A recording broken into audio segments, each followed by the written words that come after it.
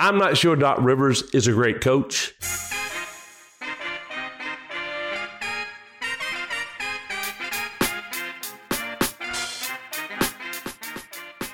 Yo, it's the Average White Fan Podcast, and I'm your host, Scott Elmore, coming to you live from the studio here in Atlanta, or kind of in Atlanta. If you're in Atlanta, you know most places ain't Atlanta. But I'm here to talk NBA, hoops in general, maybe a little bit about life. We're just getting into the halfway point of the season. It's almost All-Star break, and it's almost trade deadline. A lot of stuff's going to be popping off in the next week or so. But I'm here to talk about confrontation, right? Because at its purest, basketball is dudes going to the basket, going to the rack. Even if it's just leaning in on a jump shot, it's confrontation. Defenders come at you, you take it to them. And we like to talk about the finesse of the sport. And it's true. It's not football out there. But this is still a sport that's about confrontation. And I think we've lost our aggression a little bit as society as a whole, but I'm not even talking about that. I'm looking at the league now, and I've been watching some of these games. And if you follow me on Instagram, I put up a video recently, and it was basically Draymond going in, and he had a layup against the guard, and he kicked it out to Steph for a three. Now, whether or not he made it wasn't the point. The point was, at some point, we've lost our aggressive attitude in this sport, and we've lost our minds about what we're going to shoot. Somewhere along the line, a 23-foot, 9-inch jump shot became a better move than a 3-foot layup. So I want you to let that sink in. I don't care how many analytics you throw at me, that is not going to work mathematically or any other way. Right? Not getting dunked on has become more important than you going up and trying to stop somebody from scoring, or to try to go up there and snatch somebody's soul out of their body because you blocked their dunk. Right? We used to do that kind of thing. Falling to the floor instead of finishing. You got guys now that have no intention of trying to shoot the ball, but they just go in there and they're like, if somebody bunts me, I'm going to fall on the floor and writhe around in pain like I'm some damn soccer star in Europe. Right? I was watching the Lakers play. They were playing Houston last night. And Vanderbilt went down. I thought he had re-hurt his leg as he's been out with his foot that he was out half the season for. He's over there grimacing and curled up in pain on the baseline. Next thing I know, when they come back from commercial, he's lined up for foul shots. I'm like, were you hurt or were you not, bro? Like, stop flopping, stop falling down. Let's be aggressive. Let's confront things, right? Now, we've got players that are doing it, and there's some guys out here who are really getting it done now. I love it. Anthony Edwards, we've all seen him. He'll go to the rack. He'll try to finish. He'll get an and one. Jalen Duren, he doesn't care who's in front of him. He's going to try to tear the rim off. Zion, when he gets out of his head and stops trying to do what everybody says he should do, he's awesome at this. He'll go to the rack. He'll run over somebody. Now, it's tough now because a charge is a hell of a lot easier to do than it used to be. But he'll go to the rack. Bam Adebayo for the Miami Heat. He is Heat culture to me now, even more than Jimmy, because Jimmy will flop now. He's falling to the ground, grabbing his eye. 3 or 4 times this season, I thought he was going to lose his eyeball because he was just acting so fucking wild about his eye getting hit. Even LeBron, I know everybody talks about LeBron flailing and doing this, that, and the other, but LeBron will finish at the rim. He will at least take it to the rim. Hell, there's plenty of players out there that have no interest in doing that. And if they do, it's only to get fouled. I'm looking at you, James Harden. I'm looking at you because we all know you ain't really trying to finish at the rim ever. So LeBron will at least take it to the rack. I think there's even numbers out there now that show when Jason Tatum takes it to the rack, Boston is a much better team, much more efficient, and they flow better. When he and Jaylen Brown are going to the basket more, it opens it up for everybody. And that level of aggression just breeds more aggression. And it's confronting the defense and saying, look, I think I'm better than you. I can go over you.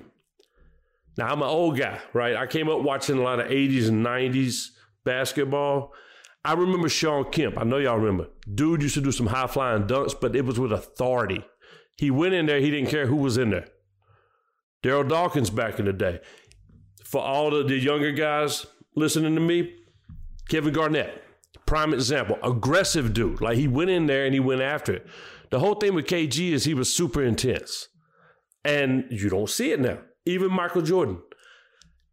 All the theatrics and all the acrobatics he did, he was still going to the rim. Dominique down here in Atlanta, the human highlight reel.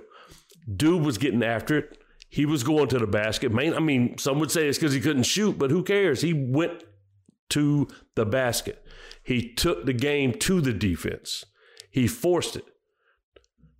Grant Hill would do it. He's Mr. Nice Guy, but go look at some 90s highlights, early 2000s. Grant Hill would go in there and throw one down on you. And one of my favorites is the little guys, right? Allen Iverson. He would get knocked down all the time, like literally knocked down by big dudes, kept going to the basket. He never faltered on that shit. Right? John Starks, Robert Pack out in Denver was a dude that would do the same thing, going in there with the Giants, confronting people. There's a level of aggression here, people. I don't know if it's because they cared more. I want to say that. I don't want to be the old man get off my lawn guy, but that's what was happening. And right now, we've got a lot of guys who are fading away, right? Fadeaways and fall downs. Anthony Davis, when you start watching the Lakers play, when he is active and going at the basket and playing defense and just being an aggressive guy overall, he's much better. The Lakers are much better, right? Julius Randle, when he starts doing this, oh, the refs aren't calling it, oh, everybody's out to get me, I'm a victim shit, that's when they are so much worse. The Knicks need to embody more of Jalen Brunson because he'll go in there. He complains some and he'll fall a little bit, but dude goes in there and he's aggressive. And that's what I like about Josh Hart up there, right? Even when I start looking at like Cade up in Detroit. Look, Detroit, their season's a bit of a fucking mess anyway. But I will say this about Detroit. Cade has size to him, and Cade can get things done when he's not fading away. He needs some of whatever his teammate Jalen Duren's got because he's willing to go to the basket and he don't give a shit. They got rid of one guy who was willing to do that, Marvin Bagley. He's not fading away. He's not flopping. And some of these guys don't even really finish. I told you about Harden. Another one, Jordan Poole. He is not going to finish at the rim. If he's going anywhere near the lane, this dude's looking for you to bump him, and then he can fall out of bounds like a rag doll. He literally flops around like sock monkey, right? Or like one of my niece's little toys and shit. You can't, if you get near him, he's just going to fall. That's what he does, right? Harden is another one. I'll tell you, another problem I have is some of these guys that get hurt a lot, like Ja Morant and Joel Embiid. They get hurt a lot, but they're on the floor constantly. All they do anytime they get bumped, they're hitting the floor, getting banged up, and then next thing you know, they're out for 2 or 3 games. So I think there's another reason to be aggressive, which is when you're more aggressive, you're not taking on the punishment, you're handing it out. I think there's another issue here with confrontation, and it's how many points can I get? How much can I do to get my highlight reel going and to make sure I'm getting buckets, right? That shit don't translate into winning, though. And when you're aggressive, you're out there to win. I heard Colin Cowherd recently on one of his shows talking about guys who take pride in winning and not just the stats and not just, I got this MVP award, right? I'm looking at Luka, 73 the other night. We had some big scores recently. Luka got 73, Embiid got 70, Big Cat got 62. Now, Big Cat and them lost. So we'll put that one out. I won't even throw that one in, even though it's a great point maker, right? I want to look at Embiid. He got 70 against the damn Spurs. They are horrible. The Spurs are garbage. And they only beat them by 10, right? Nobody else was getting enough shots. So great for you, Embiid. You got 70. You set records. Oh, it was great. Happy for you, man. You won by 10 against a team that's garbage. Luka got 73 against the Hawks. Okay, let me point this out to you. The Hawks are, let's see, what's the number here? The Hawks are 29th in the league in points allowed per game. So congratulations. You beat up on your little cousin and you stomped him 11-0 at basketball. Good deal. Congratulations. Good job, Luka. You got 73 against a team that was garbage, and you won by 5. 5 points. You beat a shitty Atlanta team by 5 points after scoring 73. You're not going to win a championship like this. You're not. It's the problem with Luka ever since he's been in the league. You are not going to win a championship this way. Right? Okay, let's look at teams that are scoring a lot of points, right? Big-time three-point shooting teams, things like that. Golden State, right? We know they're a dumpster fire. Number 8 in the league in scoring. Atlanta, number 4 in the league in scoring. And these guys are destined for the lottery this year. Utah, they're 11th in scoring. The Wizards are 16th. There's 4 teams in the top 16 that are absolute dumpster fires this season, but they can score. They're putting up points. Good for them, right? So that takes me to the big news of the week, which was the Bucks firing Adrian Griffin. 30-13 to start this season. They fired Budenholzer, or they mutually agreed to part ways after last season, which was a head scratcher. He won a title for you 2 years ago. You've been to the playoffs, whatever. Now you put Adrian Griffin in. He's not winning. We're going to bring in Doc Rivers, right? Because Doc Rivers is going to come in and he's going to right the ship, and we are championship bound with Doc Rivers. We got Dame Lillard in the offseason. We've got Giannis. It's a perfect team for that. Hell no, it's not. Doc Rivers is just over 500 in the playoffs career. He is number 12 among active coaches in the league right now. That means there are 11 coaches currently coaching who have better records in the playoffs than Doc Rivers. Doc Rivers has 1 ring. 1 damn ring. You know who else has 1 ring? Nick Nurse, Ty Lue, Mike Malone, Rick Carlisle, right? These are not guys who are bad coaches necessarily. I actually think Nick Nurse is really good. I think Mike Malone is really good. They knew more with less. Doc has done the opposite. Doc has done less with more players. He's had Chris Paul. He's had Blake Griffin. He's had the original Big Three in Boston with KG and Ray Allen and Paul Pierce. And he had Rondo. He got Rondo to play. He's had guys multiple places. With the Sixers, he had Embiid. Everyone seems to think he's an all-timer. Great. How many championships you got with him? What did you do with Ben Simmons? Yeah, exactly. I'm not sure Doc Rivers is a great coach. I think he's a name, he's a former player, and people like him. Now, if I played the game more like that in my life, I would get further. My wife tells me all the time, Scott, you don't play the game. You're not, kissing hands and shaking babies enough, so you're not getting ahead in life. Doc does it evidently. And it gets him these jobs. He's going to go to this team that's stacked with talent. They're going to underachieve. The team was not built properly. This isn't an Adrian Griffin problem. This isn't a Mike Budenholzer problem. This is a organizational problem, right? They brought in old people. I'm talking about you, Dame Lillard. They kept old guys, Lopez, Chris Middleton, Connaughton, Jay Crowder. All of these are very nice guys and very nice pieces on a team that had younger pieces. You got rid of your defensive player. You got rid of your aggressor. The only aggressor they have on this team anymore, really, is Giannis. Because Dame plays a passive style, right? Jump shots, he'll occasionally drive, but it's more or less that. He doesn't play defense, so that's another level of aggression he's lacking. So part of the reason he got fired was you're not playing defense. Well, how can you with this squad? Defense and age do not work well together. You're not going to be a good defensive team if you are an old team. Sometimes if you're a very young team, but definitely as an old team, you're not going to do it. Defense is want, desire, and athletic ability. The ability to be quick, strong, jump high, fast, whatever you want to call it. They don't have that, right? The Bucks, they're old and bad, 24th in points allowed. Suns, 15th in points allowed. The Warriors are 22nd in points allowed. Once again, Milwaukee's an old team allowing people to score.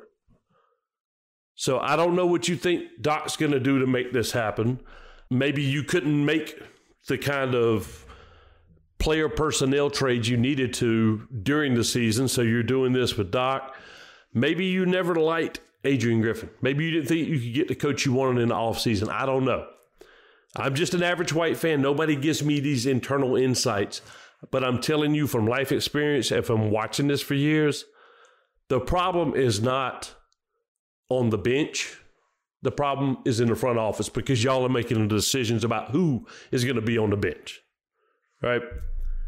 Speaking of defense, and speaking of defense being an aggression or a confrontational thing, which I'm going to put this out there for everyone. I'm not great at confrontation myself, right?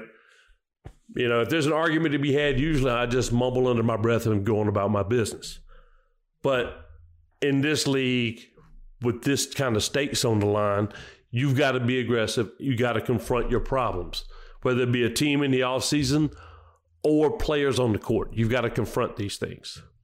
So I want to look at the good defensive teams and the bad defensive teams, and let's take a look at how they're faring.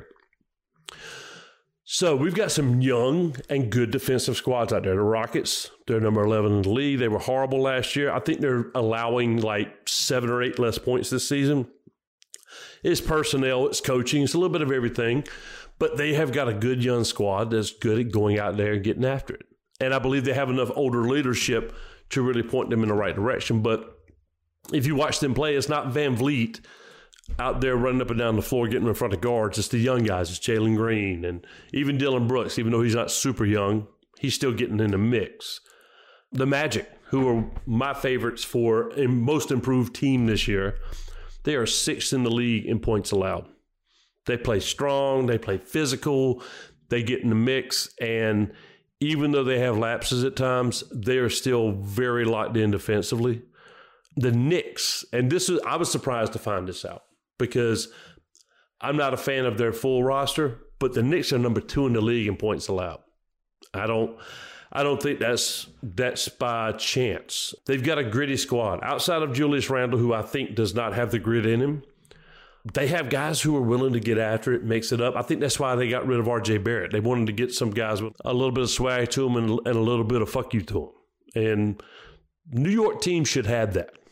So I'm very, very proud of where they are. As I said, the Mavs are 21st in the league in defense. You can see it. Even with Luka's fadeaway and the little slow shit he does. And he's like the platinum version of what Kyle Anderson does. Very slow, very plodding. Luka's not really that fun to watch unless he's dishing out passes. And they don't play defense. You got Kyrie, but you can't seem to stop anybody. You haven't made it a priority. And you haven't put young guys on the team to do that. You've got 2 guys on that team, the 2 stars, who are not interested in stopping anyone. The Pacers, they're 28th in the league. I had hoped they would be better once they did this, but once they did the trade and whatnot, I just don't think that they're going to do that this year. I don't know that Carlisle can get them to buy in, but we're going to see them fade later because they're not able to stop anyone, and it's going to kill any playoff opportunities they have. The Pelicans are 14th, which is about average. That's a team that's just wishy-washy anyway. Some games they're aggressive, which is when I think that they can do.